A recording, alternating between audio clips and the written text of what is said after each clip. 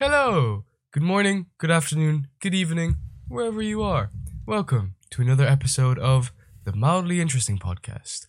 If you like the stuff that we do, please do give us a follow on Twitter and Instagram and Facebook as well. I believe we have a Facebook page.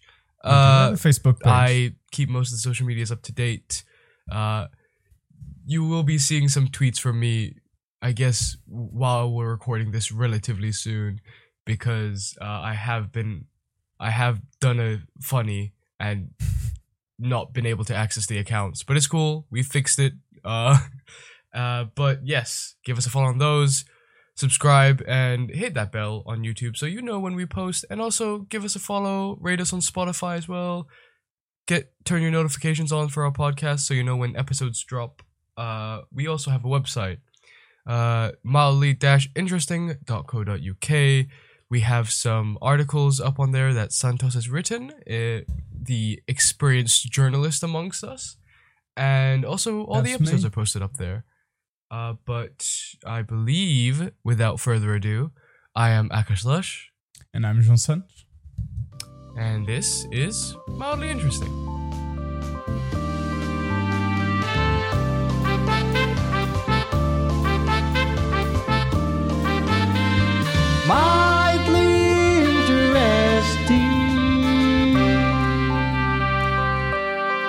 No, seriously, just smiley interesting.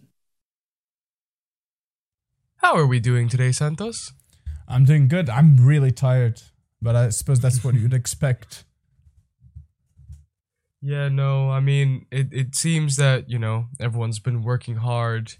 Talking about working hard in possibly the top position in the country.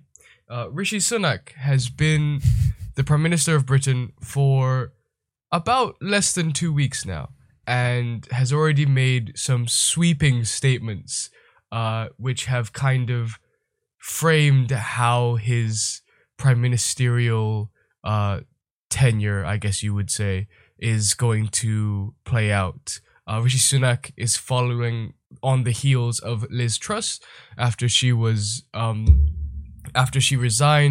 because of a disastrous mini budget, just after, I think, less than 50 days of being Prime Minister. So Rishi Sunak is Britain's third Prime Minister this year, which is kind of ridiculous that I'm even getting to say that sentence.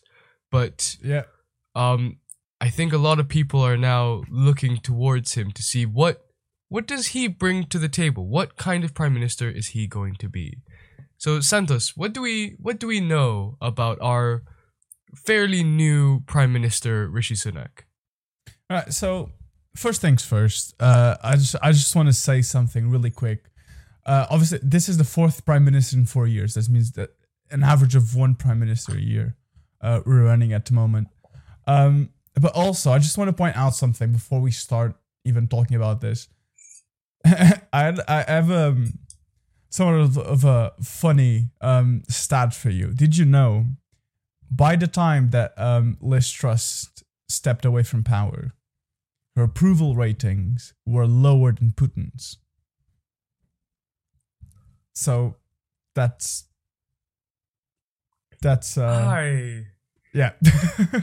Oh, that's bad. That's bad. Yeah, so she had low approval ratings than Putin's, and that just made me crack up when I saw it. Jesus Christ, yeah. Anyway, Sunak, yeah, I think we can expect him to sort of like to be the return to normal of British politics, right? We kind of expected it from Truss when she first got into power, which is really weird. But now I think we can just expect Sunak to be a bit more moderate in what he does, even though that he still has those Tory tendencies, so to speak. For instance, since taking office, he has already pledged to essentially build on the failure of Truss and try to revert everything she did, essentially. But we also are probably going to see him being way more lenient than you might expect from Sunak, just because obviously the Tories are still coming back from Truss's government, which means that their approval ratings are absolutely terrible. So you will probably see a more like middle ground Sunak, just as they try to sort of like build up that confidence again. For instance, we've seen since he took office that he went back on a policy to cut maternity leave. That's one of the things he did. He also scrapped his own plan to control immigration, which he talked about during the short race for his premiership. So he's essentially making it more approachable, more affordable, and more legal, I suppose you could say. And on latest developments on COP27, which, by the way, he wasn't supposed to attend, or he didn't want to attend, but he was kind of forced into it with pressure from the public, essentially. He's also urged countries to move faster on renewables, which is something that we don't really see from Tories all that much. Whether that's just blank statements, that just remains to be seen. They probably are. Obviously, we did cover COP26 when it happened, and since then what happened was absolutely nothing. But yeah, what is interesting though, I think, is the fact that since he took office, obviously the markets have recovered quite a bit, which is not really surprising considering the state of that they were in before he left. But also is the confidence on the Tory party has increased. So current polls still have the Labour winning on a 25-point majority, I think, is the latest thing I've seen. But it was way bigger before he got into power, and it's just steadily increasing. So we might see Sunak sort of approach Labour in the next 2 years. But yeah, what about you, Akash? What do you think we should expect from him? And do you think he can pull the Tories back from the slump that Truss left him in? It's very interesting because usually you can make a judgment on a politician based on their supporters or the people they surround themselves with or the people that they throw their support behind. And a person of great contention in government that Rishi Sunak has supported and has in turn supported him is Suella Braverman. If that name sounds familiar, that's because Suella Braverman was forced to resign a week roughly before Liz Truss resigned. And she was forced to resign over ministerial code breaches, which involved sharing government documents from her private email. From the contents of the email, the investigation states, it was clear that this was a deliberate act, and yet she wasn't sacked, and her security clearance wasn't even revoked. She was just told to resign. Jake Berry, who serves as party chairman under Liz Truss, but was fired under Mr. Sunak, stated that there has been multiple breaches of the ministerial code. However, one of Sunak's first, directives or orders as prime minister was to reinstate Suella Braverman as Home Secretary. Who knows why? It might certainly have nothing to do with the fact that 2 days prior to this decision, Miss Braverman had thrown her support behind Sunak in the contest to replace Miss Truss, and that she is an influential figure on the far right, or just the general right, of the Conservative Party. So it seems as though Sunak is making alliances within his party, including those on the right, maybe deemed by, some as traditional conservatives, if that makes sense. But it's like you said, it does seem as though he's trying to be the middle person for now. He's trying to appease all sides, as we have seen some quote-unquote liberal policies. He one of his first major moves was to reinstate the ban on fracking or hydraulic fracturing, which is the act of drilling into the earth, directing high pressure mixture of water, sand, and chemicals to release gas inside the earth, like rocks within the earth's layers. It's a fossil fuel, and so he's reinstated the ban, and it's seen as a sort of win for climate change activists and sort of just environment, like sort of renewable energy and environmental protections. But there are. He also said that he promised a vaccine-style task force to tackle NHS backlogs, saying this issue would be one of his top priorities. He previously said he planned to expand the network of specialist surgical centers and community diagnostic hubs in order to eliminate 1 year NHS waiting times and to get overall numbers failing by next year. So he's tackled environmental environmental protection, and he's tackled the NHS, two sort of big issues for the UK public. But if you scratch beneath the surface, there are some things he's done that are questionable, and I think, what was it that you said, Santos? I really like the phrasing you had, Tory tendencies. Yeah, so that's the kind of policy that you expect from Tories, just in general, really. We are from what he said before, he has previously taken hardline stances against immigration. I think the scrapped plan that you were talking about that he proposed was a cap on the number of refugees accepted each year and withholding aid from poor countries that refuse to take back failed asylum seekers. But he's also gone around and promised a narrow definition on who qualifies for asylum compared to that offered by the European Convention on Human Rights. And he has also reiterated his support for the government's controversial Rwanda asylum policy, saying he would do whatever it takes to get it up and running. For those of you who don't remember, the Rwanda asylum policy or plan was a highly controversial piece of legislation where refugees that came to England and who failed to meet the qualifications for asylum or refugee status would be sent to Rwanda to kind of set up life there. And it was highly criticized as Rwanda, for lack of to put it lightly, has a very mixed track record with human rights, and that's as good as you can put it as well. Like there's no better way to say it. But yes, and Mr. Sunak also voted leave and has vowed to fast track the ripping of EU rules in the previous leadership races.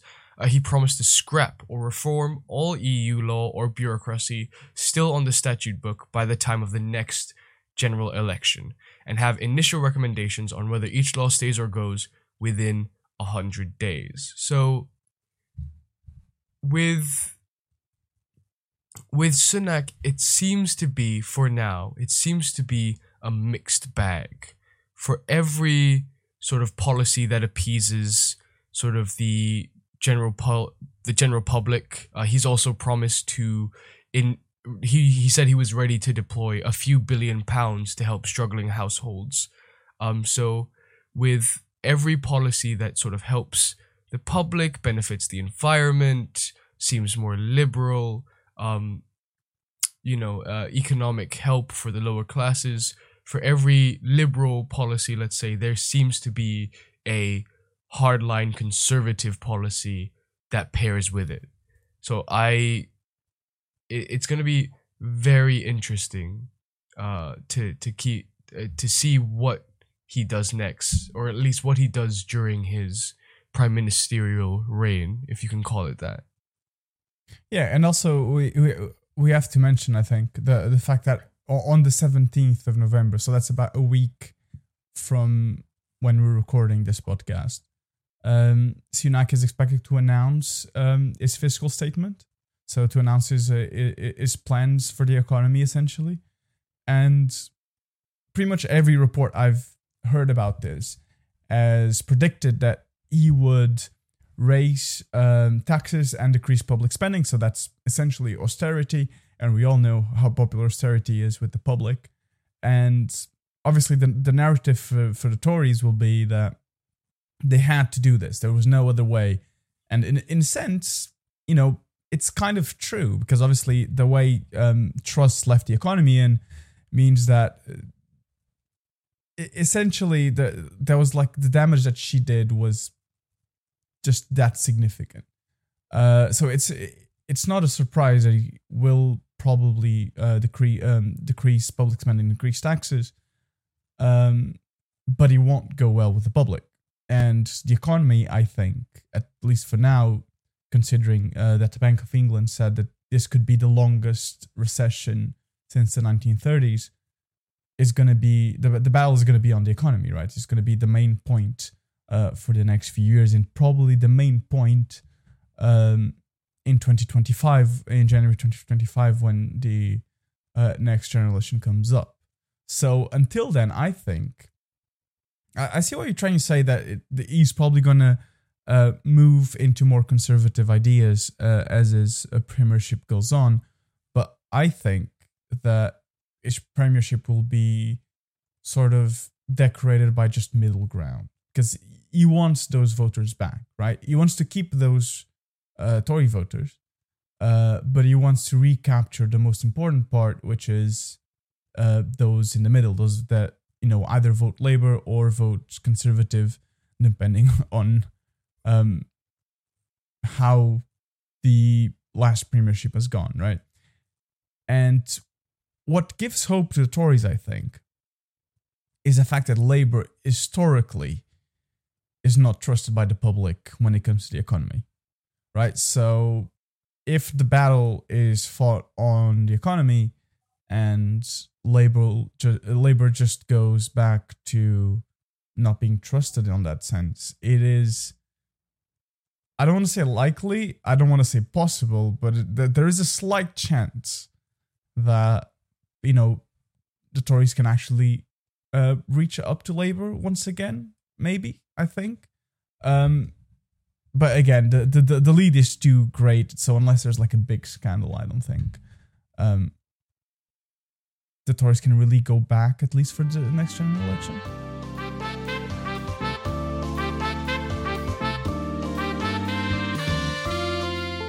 Now, on from talking about potentially bad decisions to talking about actual bad decisions that have already been made. We like to call this segment Why Hollywood Why, where both me and Santos bring a movie to the table that will just kind of make you question what was going through people's heads when they gave this the green light. So, Santos, why don't you start us off? What movie have you brought for our dissecting, if you will? Right, I'm really glad you said the word dissecting. That's just honestly just given me that transition on a platter. I'm going to talk about the movie Boxing Alina. So that's a 1993 movie. Have you seen it by any chance? No, I don't think I have. Right. So I will read you the IMDb sort of like synopsis for the movie. So this is how it goes, word for word. A surgeon becomes obsessed with the seductive woman he once was in an affair with, refusing to accept that she has moved on. He amputates her limbs and holds her captive in his mansion. Okay. Yeah, so that's the word for word synopsis by IMDb. Is that? Yeah, is that it? That's it. Is that the whole movie? That's essentially it. Yeah. I will give you a few more details. So essentially, he once had an affair with this lady, and he couldn't move on from her. Right. This is a good surgeon. He has a girlfriend, by the way. Her name is Anne, who also happens to be the doctor. and is the opposite of Helena, which is the girl, the woman he had an affair with.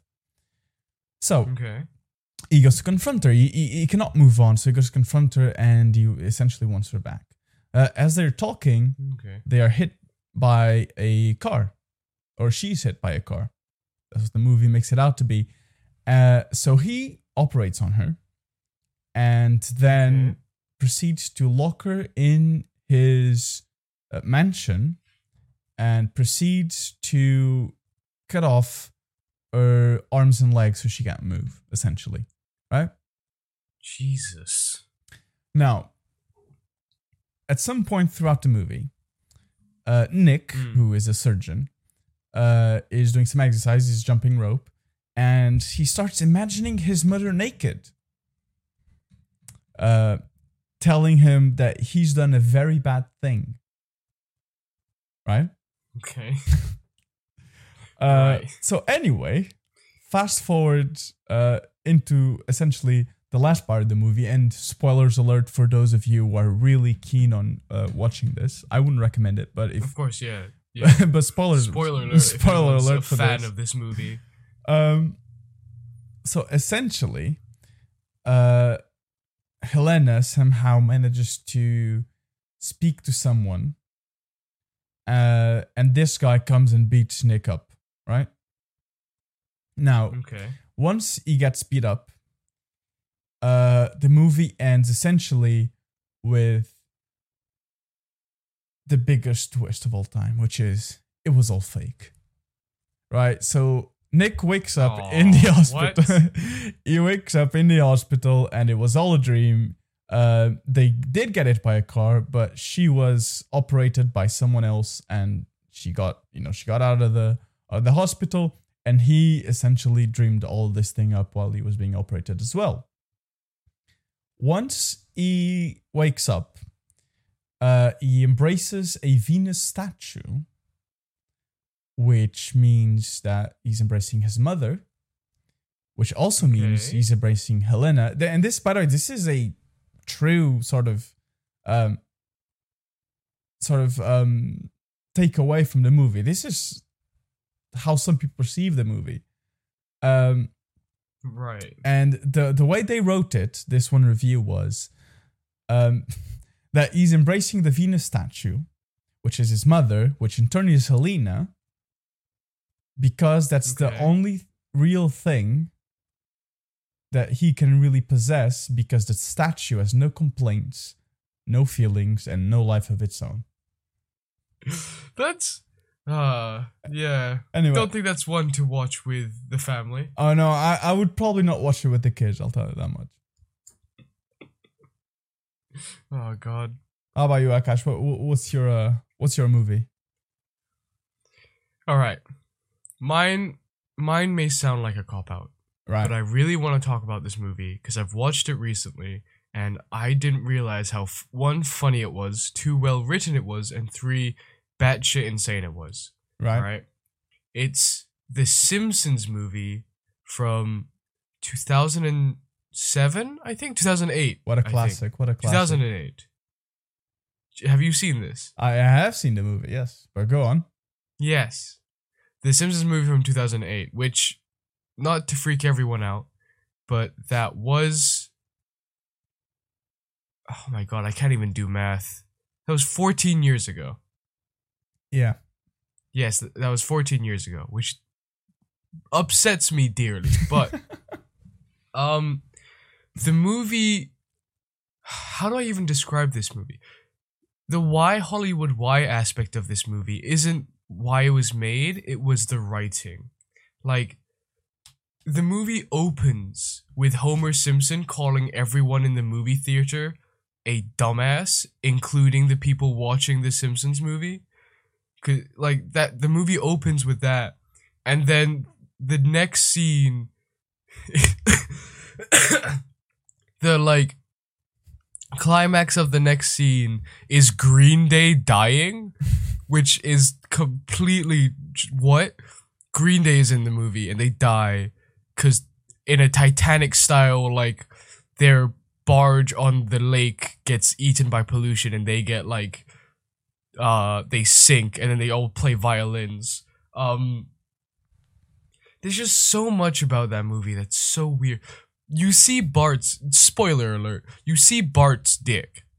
You see Bart's dick in that movie. Nice. Where like Homer and Bart are like daring each other to do stuff, and then Homer dares Bart to like skateboard naked to Krusty Burger and back. And there's this gag where like as Bart's skating across the screen, there's always something covering his penis until the very end where it's like a hedge missing. There's a hedge with the middle missing, so you only see his penis. I don't know what was on the writers' mind. It happened. It's also really weird the fact that if you think about it, he's a kid. Yeah. But sure. Very questionable. But I think, it's also one of the main plot points in the movie is that, and otherwise the rest of the movie wouldn't really happen. One of the main plot points in the movie is that Homer signed his pig crap silo. Like, his silo, yes, you heard it right, people. Silo of pig crap. Oh no. He signed it saying, "If lost, return to Homer Simpson." And that causes the whole town to... Honestly, I could not start to explain most of this movie. You have to watch it for yourself. The jokes are well written and extremely relevant to this day, which is like very, I don't know. It's one of those movies that like, it has some questionable actions, but most of it is kind of timeless. I do recommend everyone watches it. I'm trying to think of any more weird moments off the top of my head. It was so long ago that I watched that movie as well, so I can't really remember that well. But I remember very well that Bart skateboarding gag. It was there are certainly a lot of moments in that movie that are you just kind of. I'm kind of sad I didn't pick up on them when I watched it, and then a few years ago I watched it again, and it was like, wow, just wow. Just wow.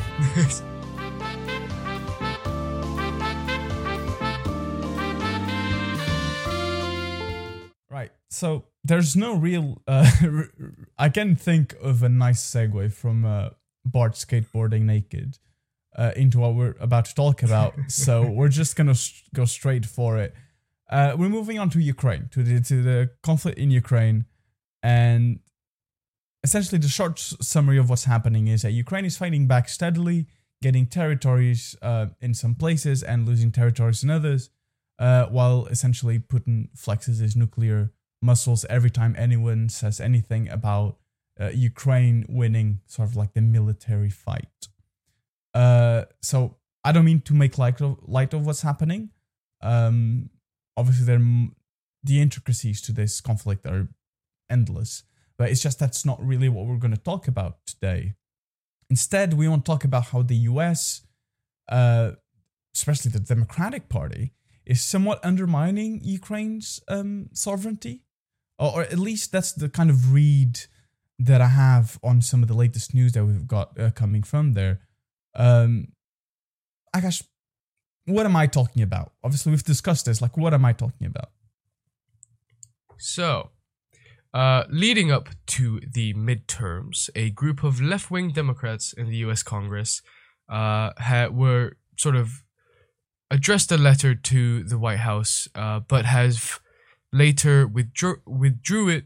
But the letter called for a negotiated settlement to the war in Ukraine.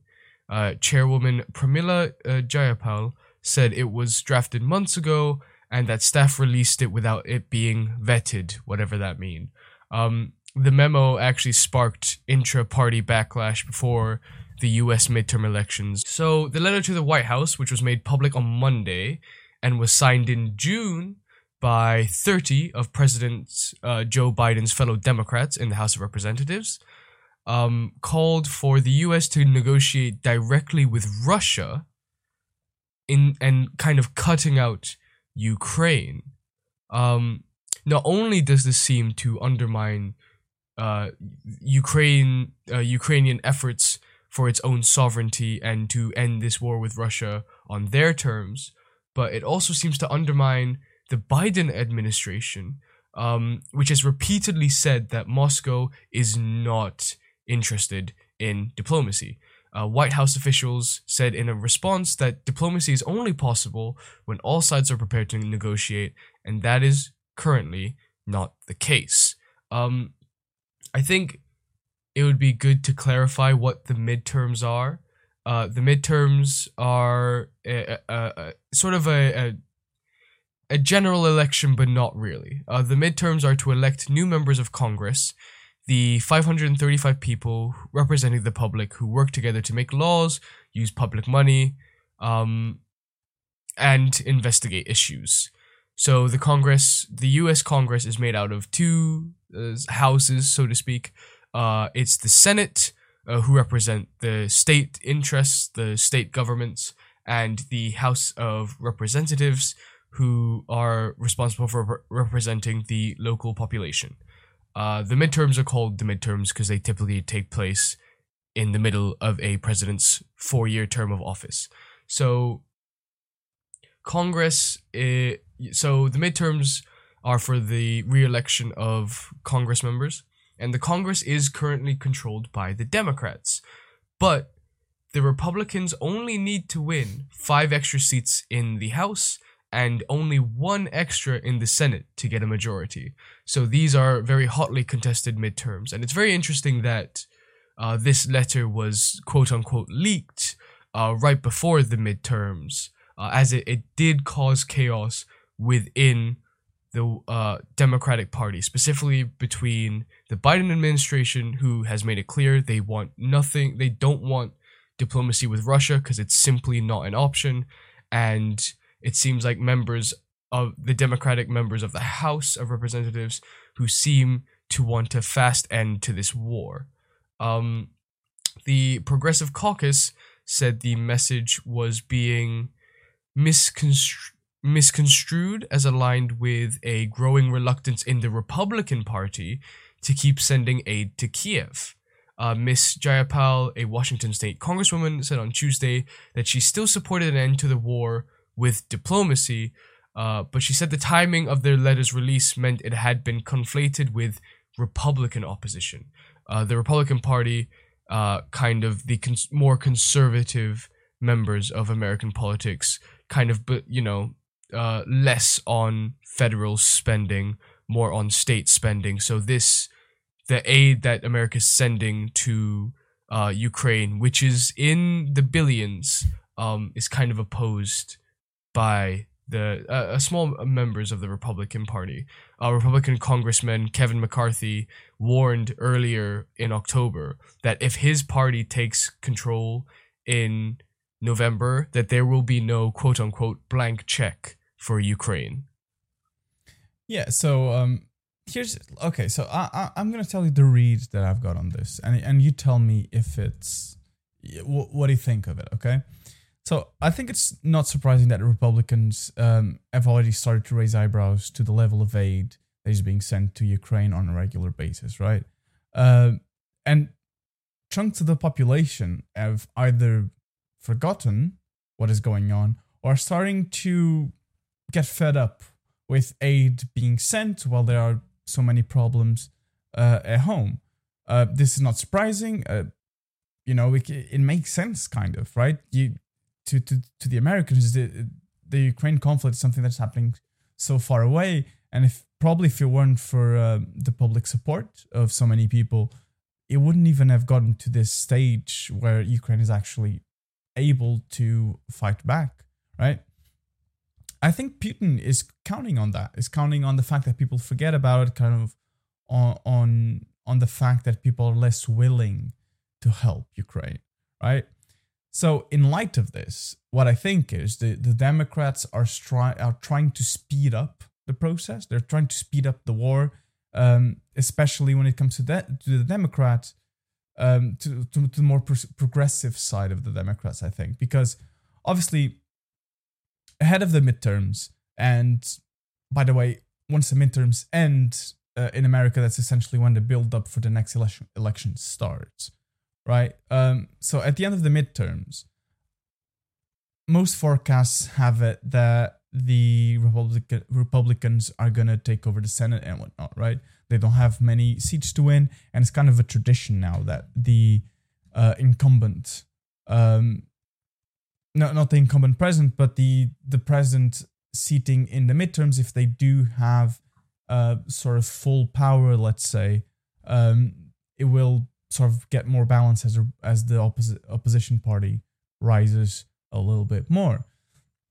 So what I think is the Democrats know that their voters expect them to help Ukraine, right? So if they want to appeal to their voters, they have to support the bills that essentially help Ukraine. So the more the war goes on, the more aid they will be forced to support, and the more aid they are forced to support throughout the years, the less likely they are to capture those who are in the middle, those who, maybe they want to help Ukraine, but at the same time they're struggling to buy groceries, and therefore they might change their vote from Democrat to Republican. So it's in their interest to speed up the war so that when the build up to the election start, the war is kind of a thing of the past, or at least it's in its later stages, it's sort of resoluted, and they have time to recapture those voters, those middle voters, those purple states, as they call it in America, with other sort of topics, for instance, abortion, and economic wise, because that's going to be one of the big topics. So that's the read I've got on the situation. Tell me, Akash, do you think I'm getting this entirely wrong, or like, what do you think of all of this? Like, tell me what you think.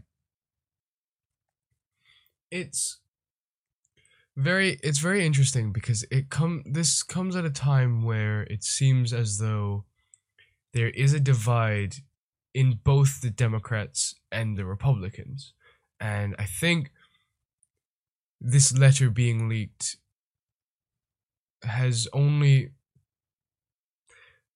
I think it's quite a coincidence that as rifts have begun to appear in the Republican Party about whether to help Ukraine or not, this letter was so-called leaked, which made the Democrats also look to be a bit split on the issue.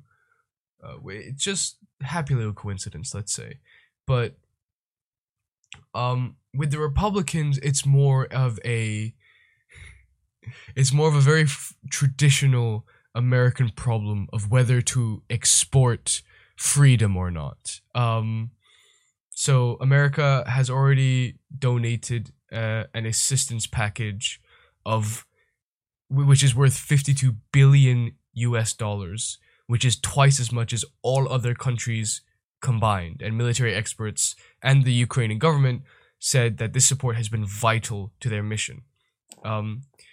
So some Republicans, like you said, have been questioning its merits. Missouri Senator Josh Hawley said that Ukraine aid is not in America's interests, and this allows Europe to freeload.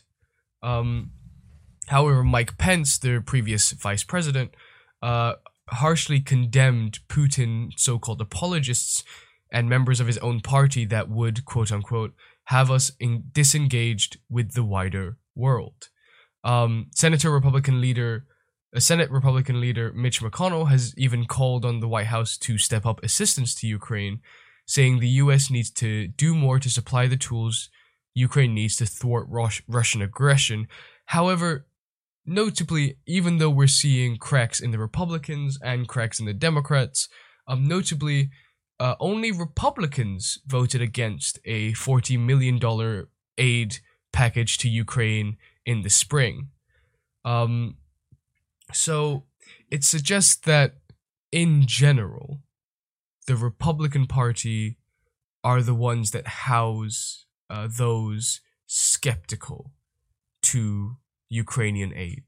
And the Democrats, it seems more of their left-leaning lawmakers such as AOC, the more socialist side of the party, are trying to redirect or call for a slow end to Ukrainian aid in order to spend it in other sectors of the US economy. Though this might all be a political bargaining tool, as polls do suggest that public support is still high for Ukraine, even though there are signs that it has softened up as the war drags on. Last month, 20% of Americans said the US is providing too much help, so roughly 1/5 of Americans, which was up from 12% in May and 7% in March.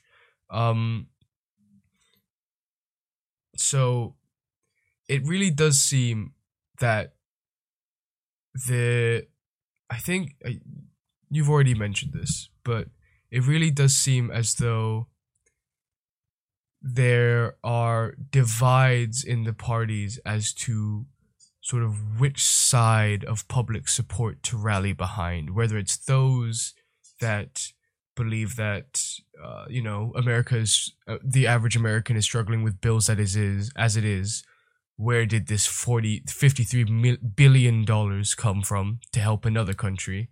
Or if it's to those who believe that if we don't help with Ukraine now, then we're going to have to deal with the consequences of Russian aggression tomorrow. Mm-hmm. But I think the takeaway message for me is that it's very interesting that as Republicans seem divided, this letter got suddenly leaked without being vetted. And the Democrats now seem divided as well. I think I'm not suggesting foul play. I'm just saying it seems like a happy coincidence for the Republican Party that now the Democrats seem as divided as they are when the midterms are coming up.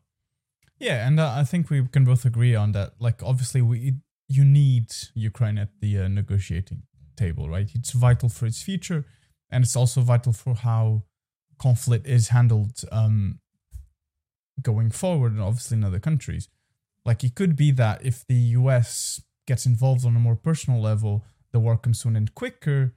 But obviously, you don't want the US promising concessions, especially territorial concessions, instead of Ukraine, right? You don't want them to speak for them simply because that will, first of all, discredit Ukraine, and it will discredit America as well, because it kind of makes it almost too involved, and that's ammunition that can be used by Putin as well.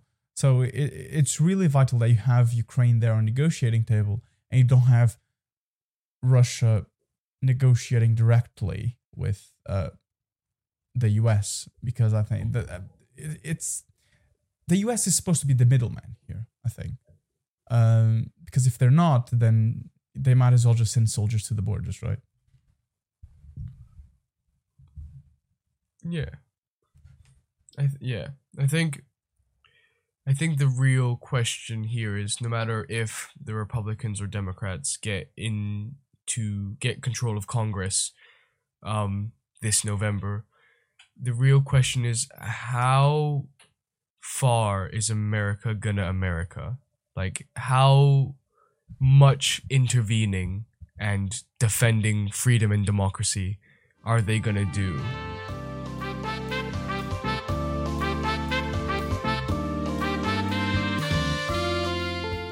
And that concludes another episode of Mildly Interesting. As always, we hope you were mildly interested. If you were, do give us a follow on Twitter, Facebook, and Instagram.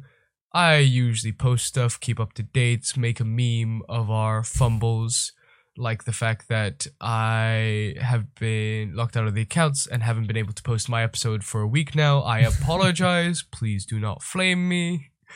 Go check out our website. It's mildly-interesting.co.uk.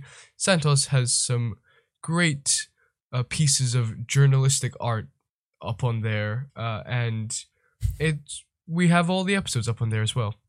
go subscribe to our YouTube channel, hit that bell so you get notified when we update, and as well as follow us on Spotify, rate the podcast, and get your notifications on so you know when we drop a fresh, hot new episode. But without further ado, I have been Akash Lash. And I was John Sant. And this was mildly interesting.